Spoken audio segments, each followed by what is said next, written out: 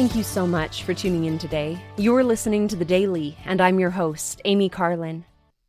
I recently heard someone express that she felt the Spirit of the Lord more strongly in the mountains than anywhere else.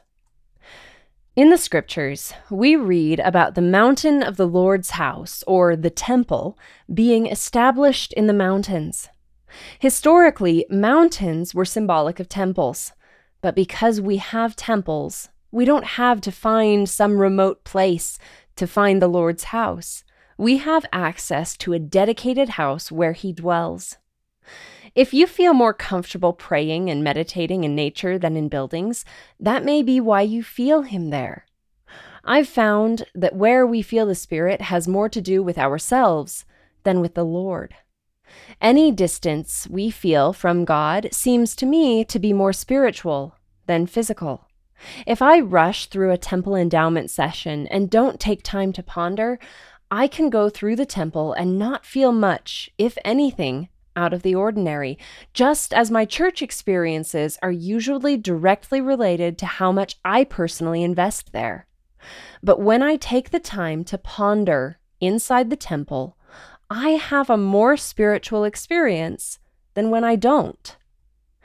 That said, dedication is an important aspect of the Lord's house. The church history topic for temple dedications and dedicatory prayers on churchofjesuschrist.org explains that dedicatory prayers ask the Lord to accept the offering of the temple and petition Him for the temple's sanctification and protection. Often, especially in early temples, the prayers blessed the elements used in construction: rock, mortar, sand, plaster, or windows. Most dedicatory prayers have included the designation of specific rooms in the temple, highlighting their specific functions. These prayers invoke the Lord's presence and designate the temple as His house, marking it as a place of connection with the divine. Temples aren't the only places dedicated to the Lord. The church history topic also explains Latter-day Saints have likewise dedicated many other places for God's work. These include tabernacles, meeting houses, relief society halls, and homes. Countries or areas of the world are also dedicated for the preaching of the gospel.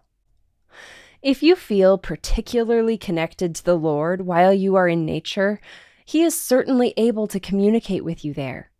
Nature can evoke strong feelings of wonder and awe, and these feelings are expressed in countless hymns, like How Great Thou Art, and For the Beauty of the Earth. But there's also great importance in the work that is done in the temple. Yes, we receive answers to questions and feel the Spirit, but we also attend the temple to obtain the blessings of exaltation and to provide those blessings to those who have passed beyond the veil. Thank you again for listening today. The Daily is brought to you by the Church of Jesus Christ of Latter-day Saints.